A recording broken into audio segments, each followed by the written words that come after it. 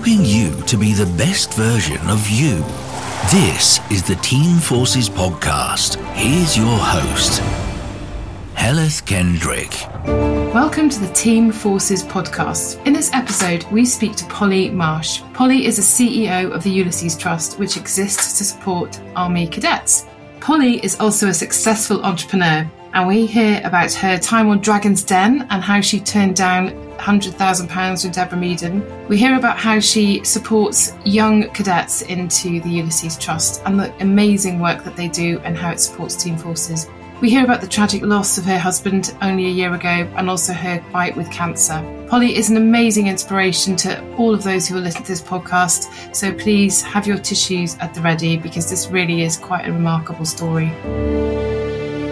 Polly, welcome to the Team Forces Podcast. It's great to have you on today. Tell us how things began. Where did it all begin? Morning, Heleth. Thank you. The role at the Ulysses Trust, that began a couple of years ago where the founder, a great man called Phil Neame, started to hassle me about could I come on board as a grant application committee member. So assessing grants that cadet units and reserve units were sending in for various challenging activities and adventures that they were planning. So I said yes eventually. I was very busy. I still am.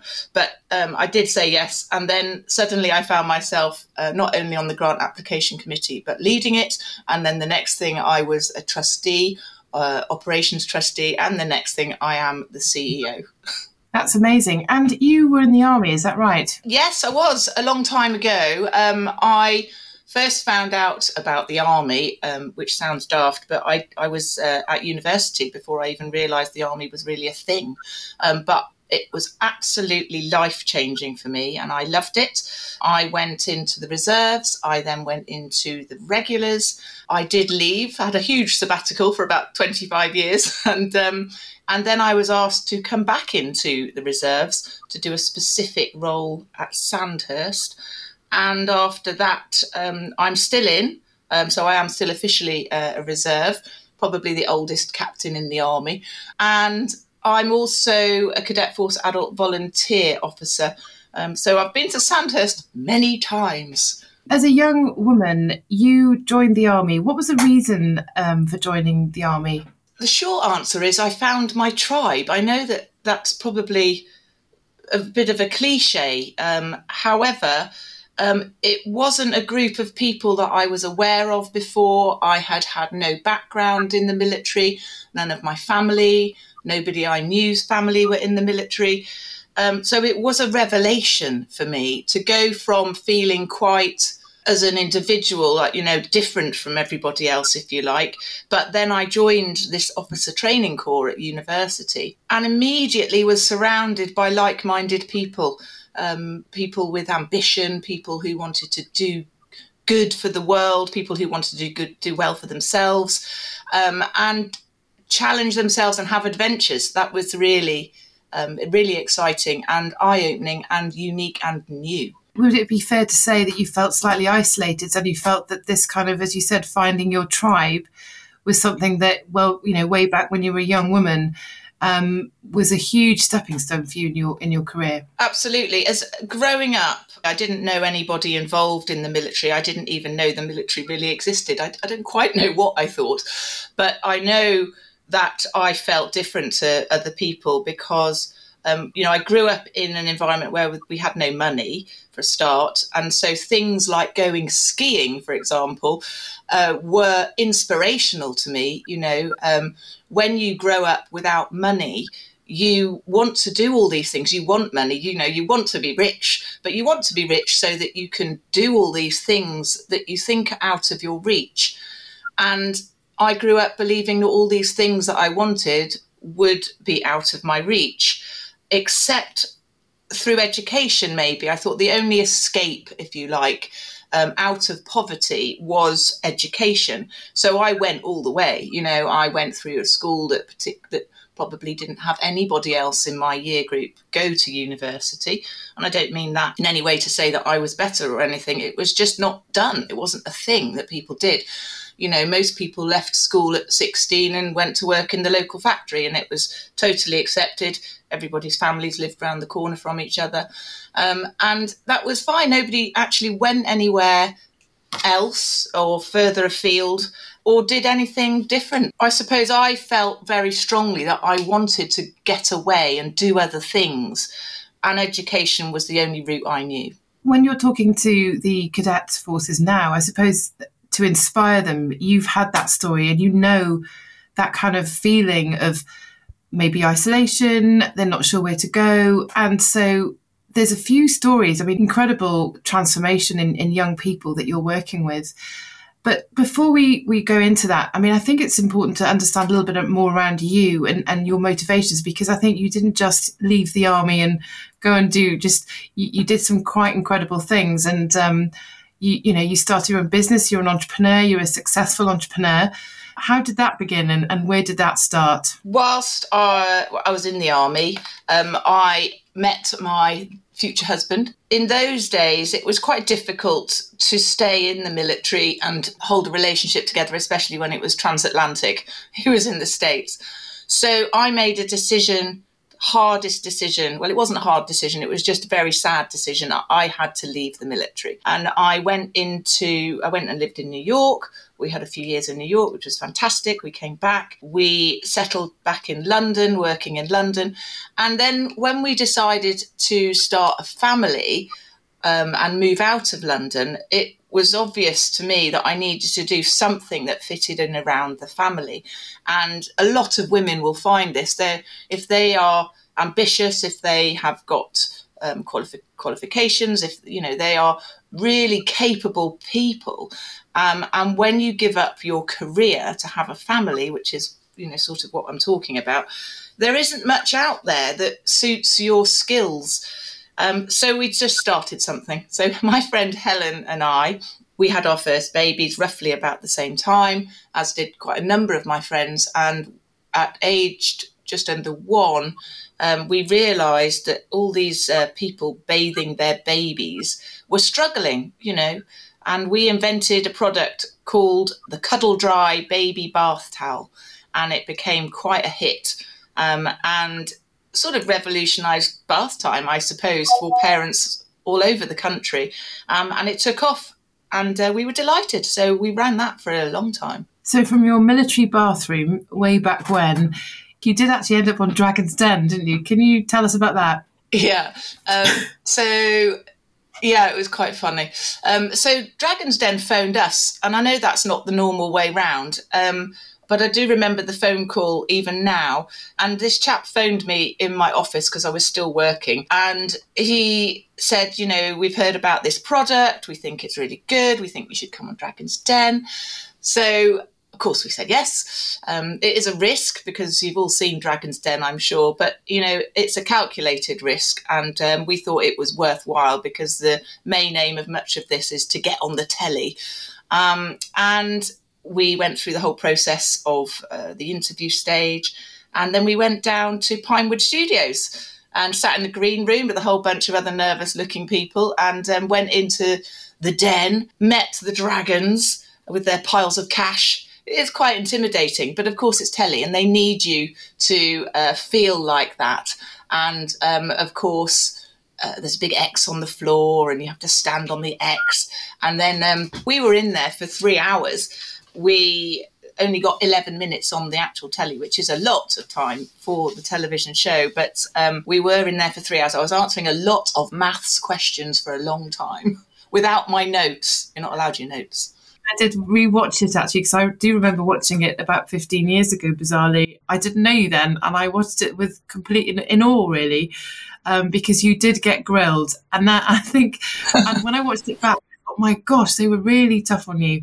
Now, you were offered £100,000 by Deborah Meaden, and you refused it. There were 3 offers actually on the day. I don't know, I can't remember what they showed on the telly.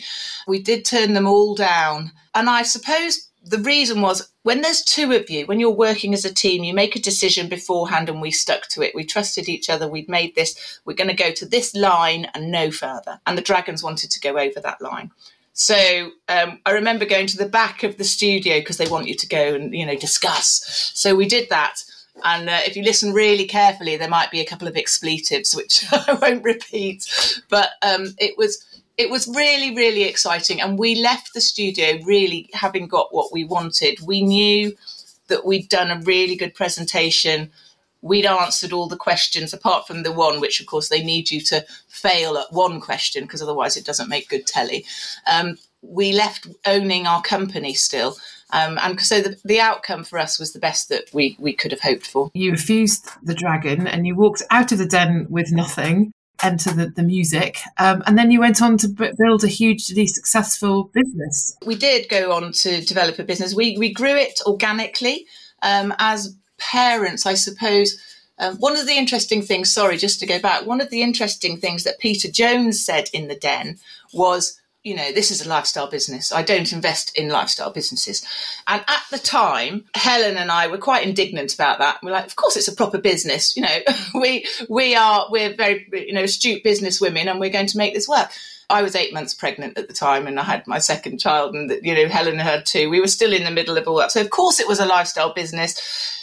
And at the time, we thought that was a negative. But as we went on, we realised what an enormous positive that is, not just for ourselves, but for everybody who worked for us, So as a lifestyle business, we did put our family first. We went to all the sports days. We took the kids to the dentist. We did all of the things that you do as a mum with a growing family. But we also had this really successful small business that was growing, and everybody loved it. And so it was really a unique situation. We didn't work 12 hours a day on the business. We refused to. We absolutely made our decision that the kids came first, the family came first, and our friendship came first. It's risky going into business with a good friend.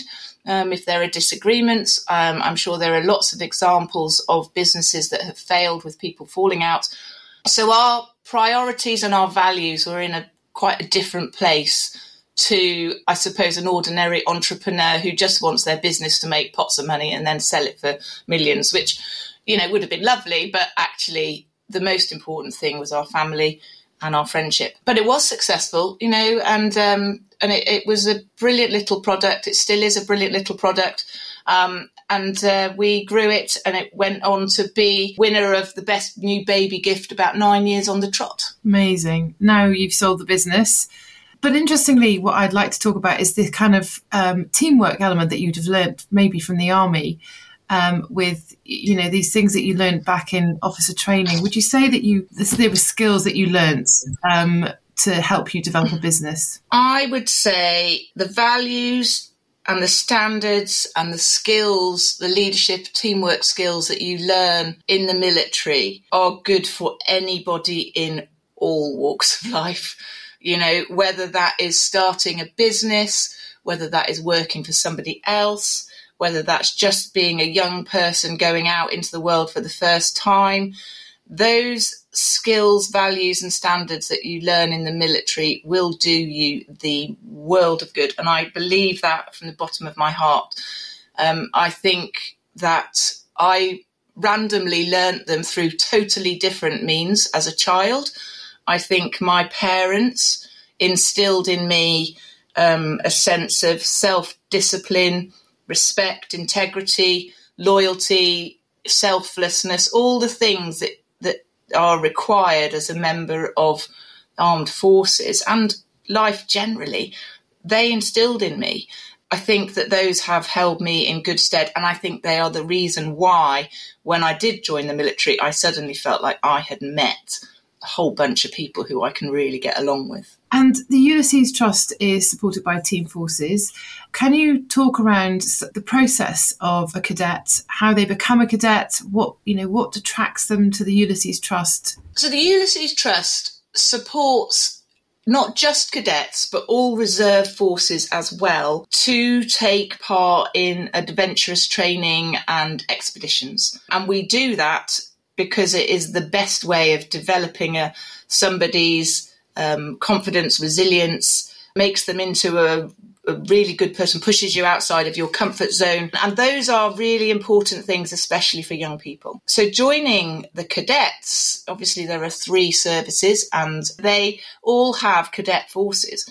And it is free to join. Young people who are, let's say, don't have as much money as others, don't have to pay anything. They don't have to pay to join. They have to pay to go on the adventures and the training that they put on. And they really develop young people and give them all those values that I've just talked about. It's so beneficial to them. You know, there is masses of research out there now that prove that not only do they become better people, better characters, stronger, more courageous, more resilient, and all the things we want our young people to be, but they do better at school. You know, they achieve higher grades, they attain more from where their start point was. It's just overwhelming, really. There are no negatives to it. And I would suggest to people that if you think it's something to do with the military, the only bit that is to do with the military is the fact that they do some military training, which is a good thing. And they wear a military uniform, which is all provided for free. So, you know, essentially, it's just the same as Cubs, Scouts, Guides. It is a youth uniformed organisation that does nothing but great things for young people. Now that you're also Deputy DL, aren't you? So talk around that and how that influences your role as CEO in the Ulysses Trust. The Lord Lieutenancy actually wasn't something that I really knew very much about. Ashamed to say, having been in the military for a number of years, but the Lord Lieutenancy sort of represents the monarchy throughout the country and, again, does loads of amazing stuff and highlights volunteers and all of the brilliant charities that work in all of our communities, as well as hosting, you know, VIPs, and that includes the royal family, when they come and visit these things. So that's what they do. And a letter landed on my doorstep one day, having one of the Lord Lieutenants had seen me speak at something.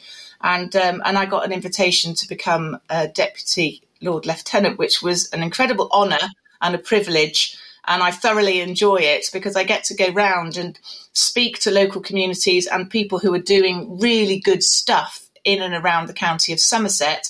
And in particular, I am very involved with the cadet forces. So I look after what are called the Lord Lieutenants Cadets. And the Lord Lieutenants Cadets are selected by their peers as somebody that they respect and admire and who upholds the values and represents the best as possible what it means to be in the cadet forces. And so these young people are quite incredible, the ones that I work with.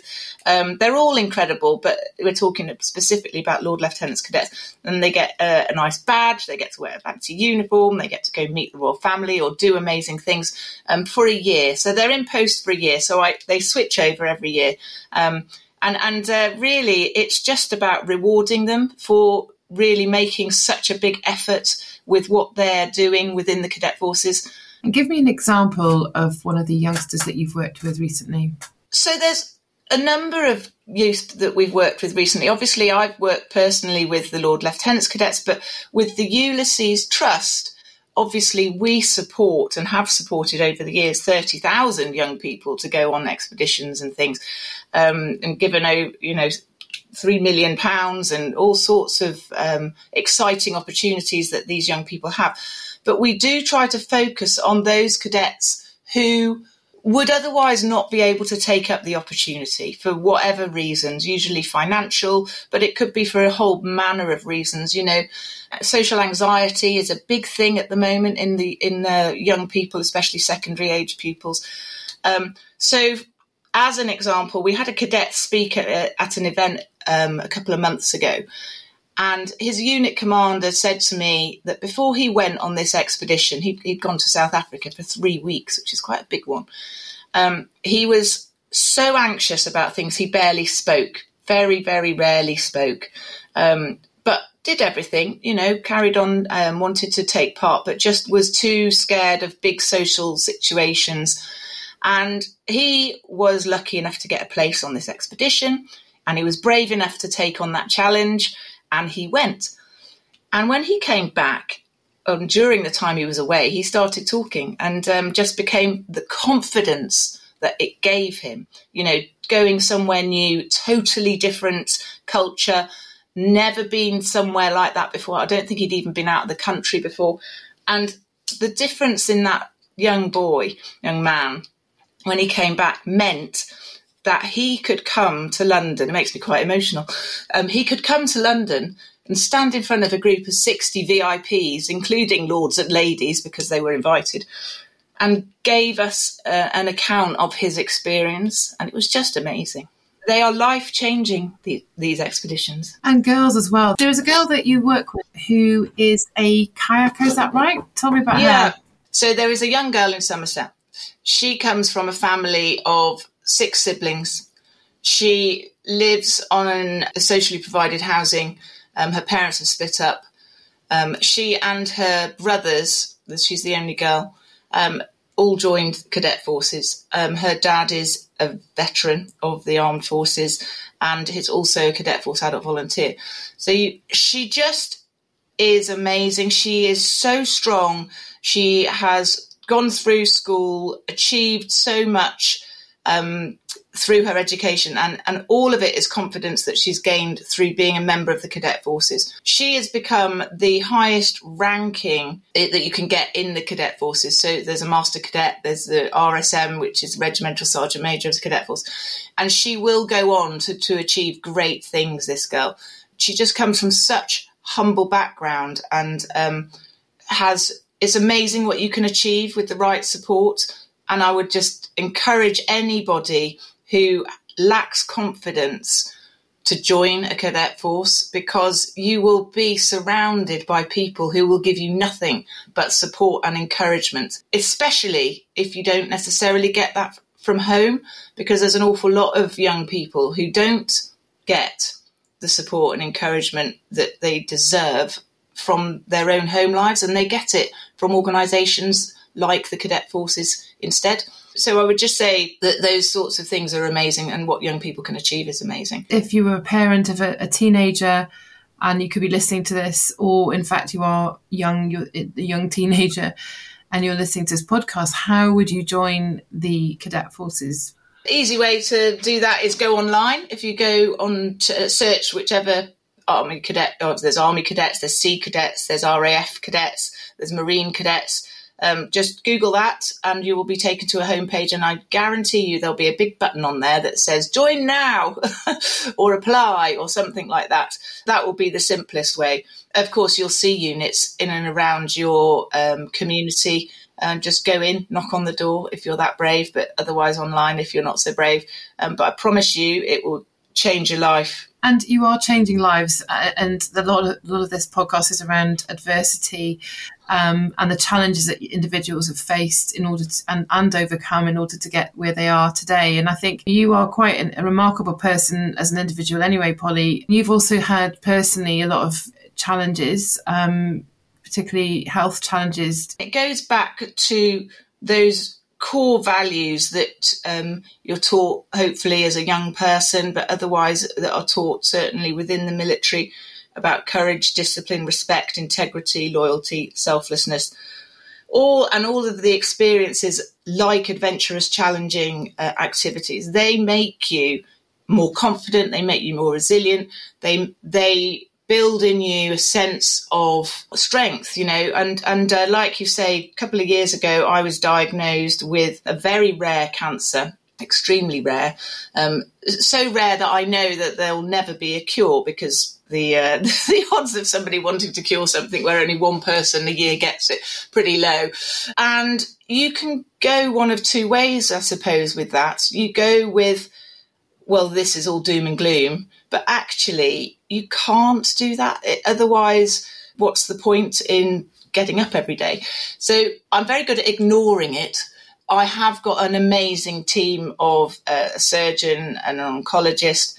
I'm scanned all the time. And I have great hope for the future that every time I get a scan and a result that, it'll be more of the same. It's got a little bit bigger, but off you go, and maybe chop some out. And I'd much rather have a bit of surgery than chemotherapy. But there's all different options. And, having done a degree in molecular biology and genetics, I understand how cancer works. Whether that's a good or a bad thing, I'm not quite sure, but it gives me a little bit of understanding about what they're talking about, and I ask questions, and I would encourage anybody who is in a situation like mine to ask questions. Take somebody with you to results and get them to take notes, because the amount of people I speak to who just don't know enough about what's going on in their own bodies, and it makes them so anxious. I would say find out as much as you possibly can, but don't necessarily Google it because all sorts comes up. But take people with you to the results, take notes, ask questions, and keep going. Because actually they're curing an awful lot more than they ever could before, and they're discovering new therapies all the time. For me, with 3 teenage girls, I definitely put them first. And I know we talked about putting family first, but it's almost something that I don't allow myself to really think about it because I've got 3 girls and they come first, and I just carry on doing what's best for them and not worrying about what's going on in myself that's out of my control. There's no point. So control the controllables, Helen. And do you mind me asking what type of cancer you have? So it's something called urachal cancer, and your urachal cord is a sort of like an extension of your umbilical cord, but it goes from your bladder to your belly button inside you, and it develops whilst you're in utero. And by the time you're born, in most people that has gone, and much like when you cut an umbilical cord off, that just disintegrates and disappears. The same thing should happen with the little bit inside you. But in my case, and in some people's cases, it doesn't. And in some people's cases, it goes bad. So it is just super rare, and it is what it is. It's ongoing, and that you're maintaining sort of healthy lifestyle, that sort of thing, and keeping in touch with. I run. It's been chopped out. There are secondaries in my lungs. The secondaries will continue to appear, and they'll grow, and they hopefully can continue to be chopped out every so often. So I've scanned every 4 to 6 months, and a decision is made what to do, really. And I've had 2 operations, one on my left side, one on my right side, and I suspect that will be the course of my life for the rest of my life. Going back to your values and also the inspiring people that you work with in the Ulysses Trust and the Cadet Forces, that's something to really keep your focus on as well. And you've got 3 daughters, 3 teenage daughters, and I mean that's quite a busy household for you. You've been through some pretty tough times in the last year as well, and I think keeping really tight to your values is something that I suppose would inspire many people. Yeah, we have had a very tough time. My husband passed away unexpectedly a year ago now, just before last Christmas. So that was pretty rubbish for everybody. Still is rubbish, and we miss him. But life does go on, and I do have 3 teenage girls who need me more than ever, and we get on with it. The girls have been amazing. Maddie and Sarah both had their A-levels and GCSEs this year, so shortly after their dad passed away.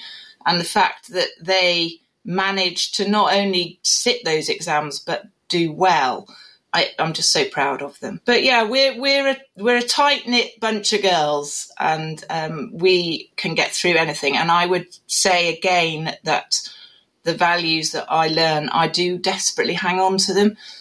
They've served me well for the last 40 odd years, so I suspect that they will continue to do that. And I just think that it gives you the confidence to go forward. Being self-aware, I think, is really important.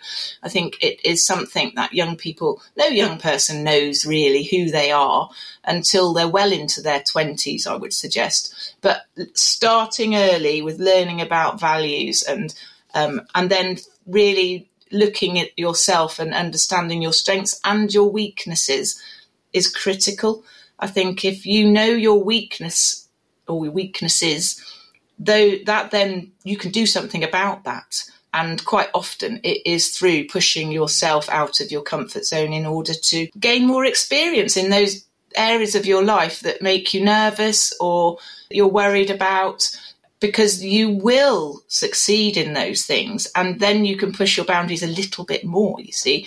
And eventually, if you do that every single day, and live and breathe your personal values, you will become this really strong person who other people respect because you are true to your values and true to yourself.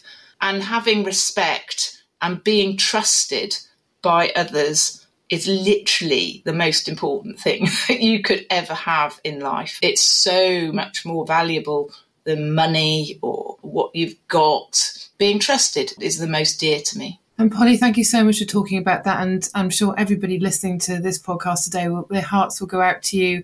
I think one of the resounding things that I'm hearing here is and everybody talks about resilience and adaptability, but actually, funnily enough, when I interviewed Sam Cox on a previous podcast, he talked about resilience training, and he said that he was offered resilience training, and he, having all this sort of commando training, thought, well, why would I need resilience training? But actually, there's elements that you can garner and learn from. He described it as dropping the peanut.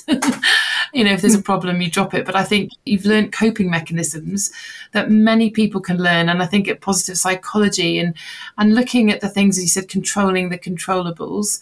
Some people, when they're in a kind of down and out, sort of, it's really hard on me, this is really tough. What would you say to that person who is feeling that life is really not fair on them? I've got several notes on my wall in front of me in my really scruffy office. And there's one up here. And to answer your question, it says there's 3 points. Number 1, understand that suffering is part of life and adversity is common. Number 2, tune in to the good. Focus on what you have and not what you haven't. And number 3, ask yourself, is this situation, this person, is this helping me or harming me? And then make a decision based on those 3 things. I would say that goes across lots of life. And strong, supportive relationships are really important. I have fantastic friends. They're all mostly from the Officer Training Corps, I will admit. But, these are lifelong friendships that I've had for more than 30 years. And of course, you do meet people outside of those outside of the Officer Training Corps. There are lots of other friends as well. But the people who are like-minded, like yourself, hang on to those people that you love and trust and respect, because they are really important and they will give you strength through whatever it is that you might have to go through now and in the future.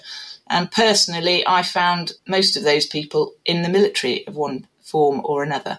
But I wouldn't say that goes for everybody. That's just because those are my values and my personal, what my experience has been. But I can't knock it. And I would suggest that it's great for anybody who isn't involved.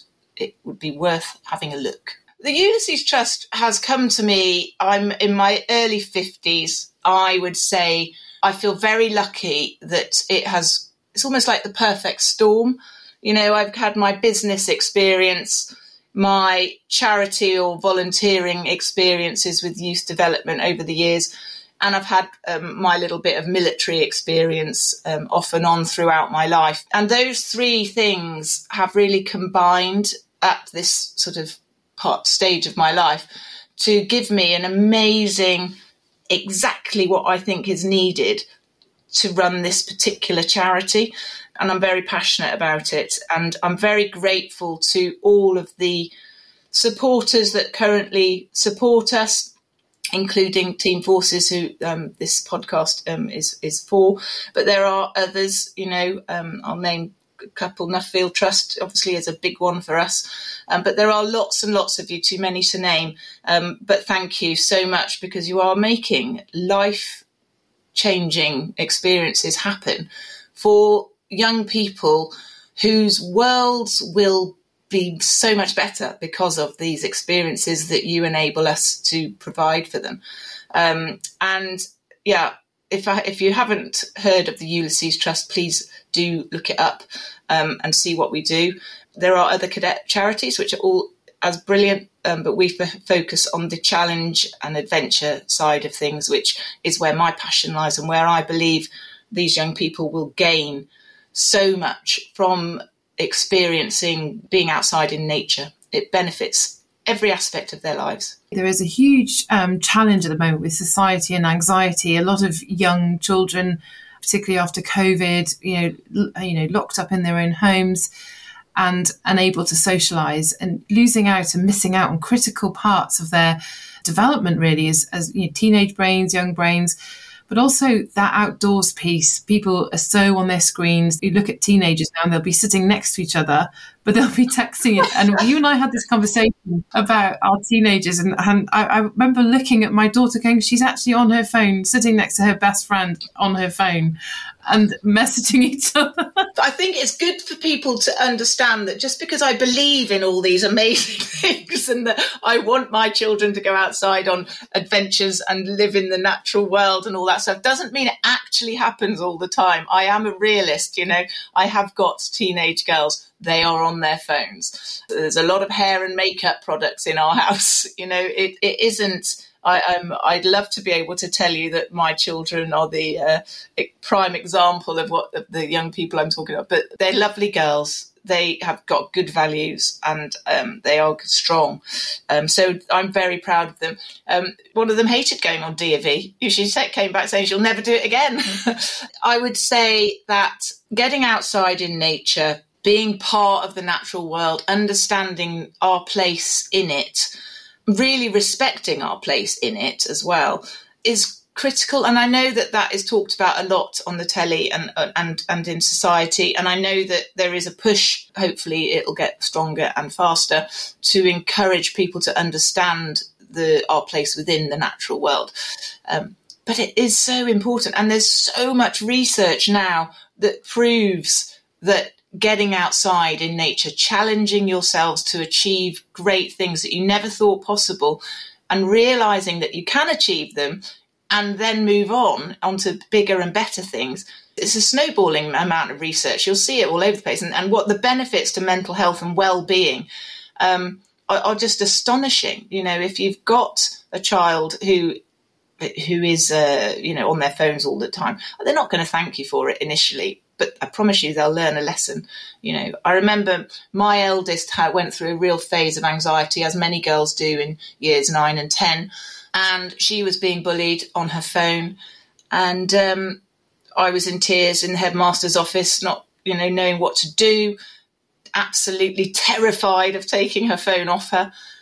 We came up with a plan. It did involve taking her phone off her. And I tell you what, within 5 days, I had my daughter back. It was quite remarkable. And I'm not saying that the phone is to blame for everything. Of course it's not.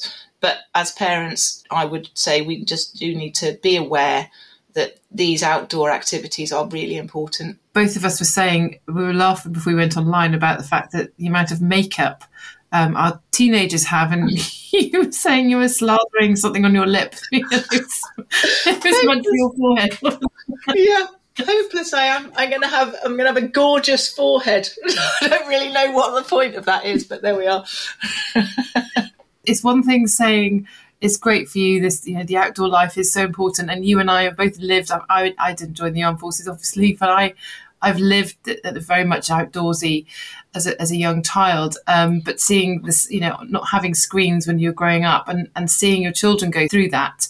As you said, your daughter did D&V, and how do you get the children? How do you inspire them to get off their phones and to get out and do something? What would be your my God. If I knew the answer to that question, Heleth, I'd be a multi-millionaire. Lead by example. I think that if you just live what you talk about, live it, show them, even if they appear not to take any notice whatsoever. I think that if you lead by example, show them what you're doing, it will go in. It does go in. It might not actually inspire them to do the same for many years to come. I was that kid that got dragged up the mountain by my dad on let's go for a walk. Oh, we're going to the top of Snowdon, and it takes all day. Oh, Dad, not again. I was that child. And yet here I am, having had that love of the natural world instilled in me at a very young age, and it didn't really come out again probably until after I'd left home. So keep going, parents, I say. Keep inspiring them by showing them and leading by example. Tell me a bit about the sort of collaboration element, because I think there's, as you know, many military charities. And I suppose coming at it from a commercial perspective, what you will see was a lot of inefficiencies potentially. How do you see collaboration? So I've been the CEO for a whole 6 months now. And the first couple of months was definitely talking to everybody involved in the trust, whether they were involved personally. We have 50 odd volunteers, working with the trust. So people within the trust and also people outside of the trust. So our donors, what do they want from us? What is the trust doing well and what is it not doing so well? Where can we improve? Mainly, that's what you want to know. Things that you're doing well, great, but you can't make any changes there. Things that you're not doing so well, you can make a difference. So you need to find out what you're doing that you could do better.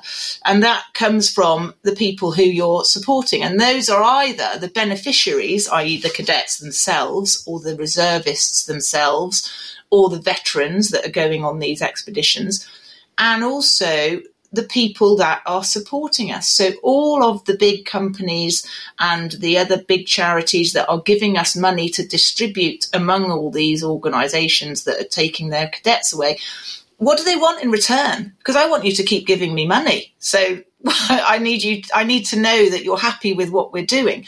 And so as a result of that, two things have come out of it, really.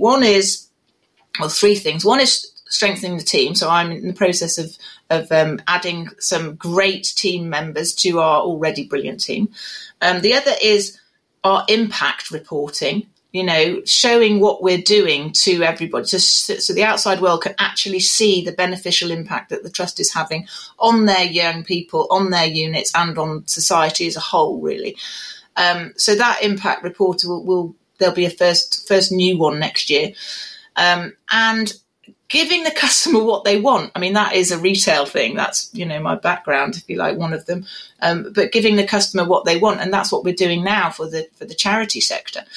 And then lastly, it became obvious to me that there's all these charities that are all doing amazing, brilliant individual things, but everybody's sort of got their own little empire, if you like, and they're not necessarily all talking to each other. I am a big believer in collaboration. I just think that if we all work together, we are going to achieve a great deal more than lots of individual charities all doing their own thing. Obviously, we're all doing slightly different things, because otherwise, we'd all be overlapping. We're not overlapping, we're collaborating. And so that's a big thing for me at the moment, is talking to lots of other organisations that might actually be running these expeditions. It's not just the MOD that run expeditions where cadets are participants. There are lots. So let's all talk together and see how we can continue to support cadets who are taking on these challenges. And also organisations within the charitable sector. We know lots of charities, you and I, Heleth, who are all working within the military. There's lots of overlap there where we can all be supporting each other in our own individual areas. And we're not in competition with each other. We are supporting each other. So that's a sector of where I'm sort of spending my energy as the CEO, trying to expand our network so that we can benefit as many people as humanly possible. And that includes other charities. People say collaboration is important, but it requires a lot of communication. Collaboration element is not going to be easy. How do you think that you can overcome that? Because with the cuts in the MOD, with cadet forces, there needs to be collaboration amongst these charities, because goodwill does have a shelf life, and charity money isn't thousands, millions and millions of pounds there. But I mean, how are you going to make it work? This is all quite new, in terms of a business plan going forward. But I'm talking to other youth organisations at the moment. I can't really say all their names because we haven't come up with a confirmed plan. But talking to them initially, some people haven't even heard of the Ulysses Trust. So I need to make sure that they're aware of what we do. and also make sure that we come up with a plan of how we can support each other. And as I say, it's not a competition. It is just about ensuring that we are all doing the best that we can for those young people and those reserves and those veterans who would otherwise be unable to take part in these life-changing activities.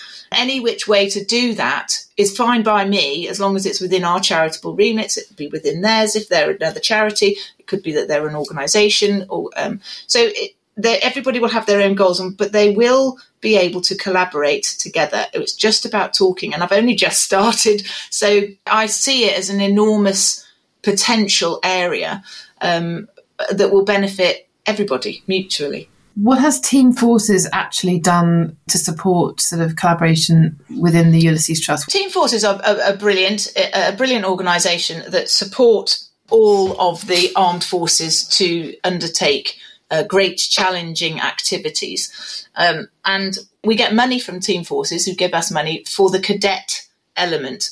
So as a charity, I believe the Ulysses Trust is the only charity supporting cadets specifically to do adventurous training and challenging activities and expeditions.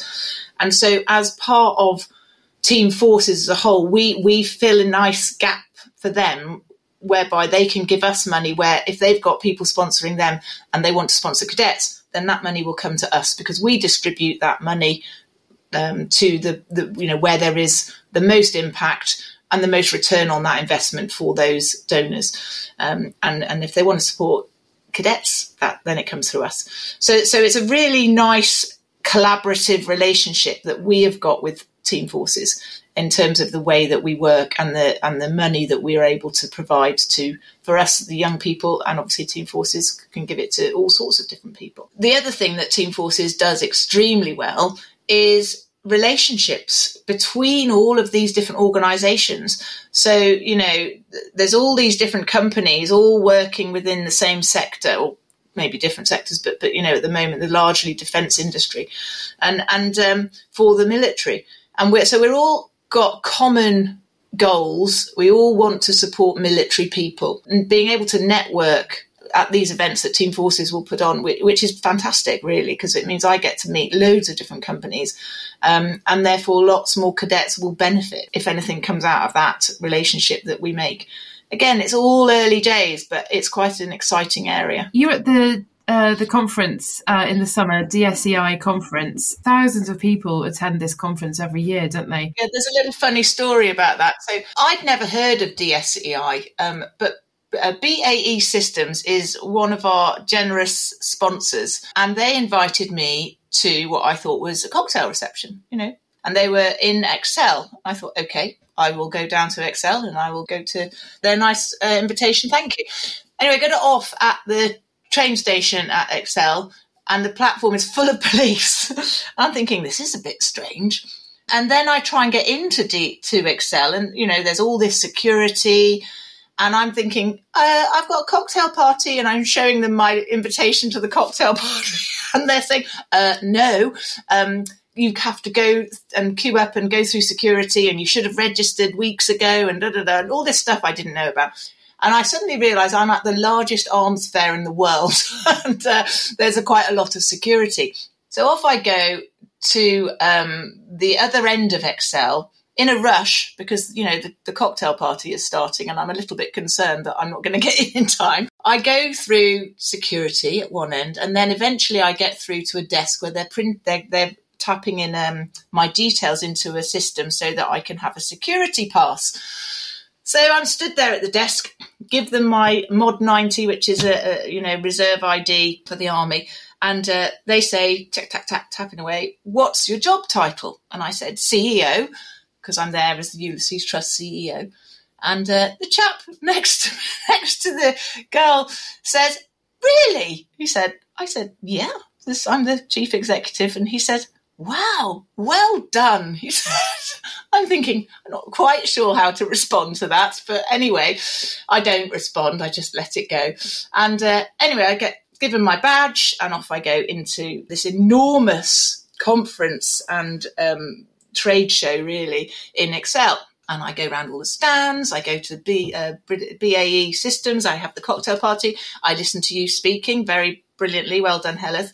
And then I go on to 2 other cocktail parties afterwards in the same building, and I know lots of people from my old army days. And eventually a good friend of mine looked at my badge and he burst out laughing.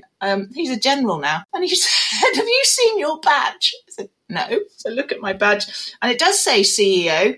And then underneath it says, the British Army. So I'd just been walking around DSEI with this great badge on that said I was the CEO of the British Army, which is very important, and I was very pleased. And I've still got that badge. But yeah, no wonder everybody was so interested in what I was talking about. Oh, it's very, very good. I'm very impressed. The badge is now hanging on a hook just outside my bathroom, so it's quite entertaining every time I go in. I just want to wish you all the best with your incredible work with the Ulysses Trust and the Cadet Forces. I think they're very lucky to have you sort of looking out for them and making sure that you're sort of flying the flag for them really as well. Thank you so much for coming on the Team Forces podcast today, Polly. Thanks, Helen. That was the Team Forces podcast. If you enjoyed the conversation, please use your podcast app to follow or subscribe so you never miss an episode.